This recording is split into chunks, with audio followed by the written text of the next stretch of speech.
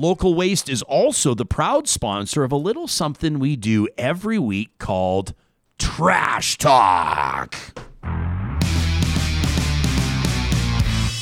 All right, so this is a great way to wrap up the public part of our broadcast week. These are submissions as received at talk@ryanjesperson.com. Your chance to rant or rave through the week. We picked the best ones, like this one from Dontario. Dontario says, thank you, Ryan, for the opportunity to vent. I'm so disappointed by what I'm seeing from my fellow Canadians. We say we want to protect the vulnerable and save small businesses and emerge from this pandemic, but it seems to me very few of us are actually serious about making it happen. Sounds like Dontario might have been listening to Andrew Farron. Says, the Boxing Day madness at the malls nearly broke my spirit. Seeing politicians and entitled political staffers traveling to exotic locales after telling us to stay home, unbelievable. It's time for some real talk about accountability and integrity and looking out for our fellow Canadians. That from Dontario. What about this from Serena? Serena says, Ryan, you said we can rant and rave about whatever on Trash Talk, right?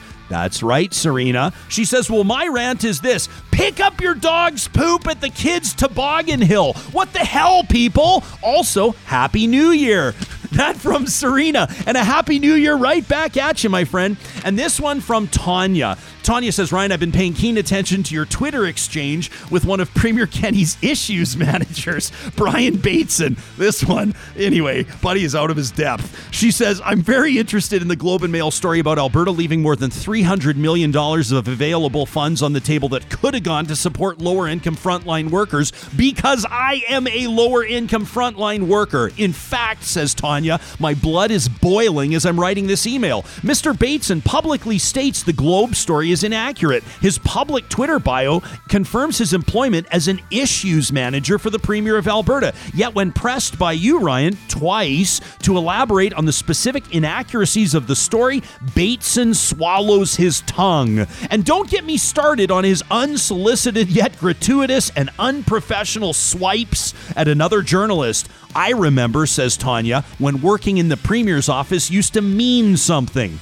It's one thing for Jason Kenney to talk about fiscal responsibility while spending $3 million a year on staffers or $30 million a year on his war room, but it's an entirely different thing if those staffers barely crack minimum standards for entry-level employment away from the taxpayer's trough. That from a very ticked-off Tanya. And here's my trash talk. It is along those same lines, and I'm pulling an audible. I had a trash talk from earlier, but I'm changing it after talking to Andrew Nikiforuk and Kevin Van Tegem today about the lack of consultation on important environmental matters by the government of Alberta. Whether or not you agree with people, you were elected to serve all people. Let's not forget in opposition when you were critical of the government for failing to consult. What's changed now with regards to public expectations? Nothing. Now, there's a culture of we don't like you, so we ain't talking to you. We know it. We live it. But that doesn't fly. It is up to you as an elected official, municipally, provincially, federally, to listen to the people, to care about what they think, whether or not you agree with them,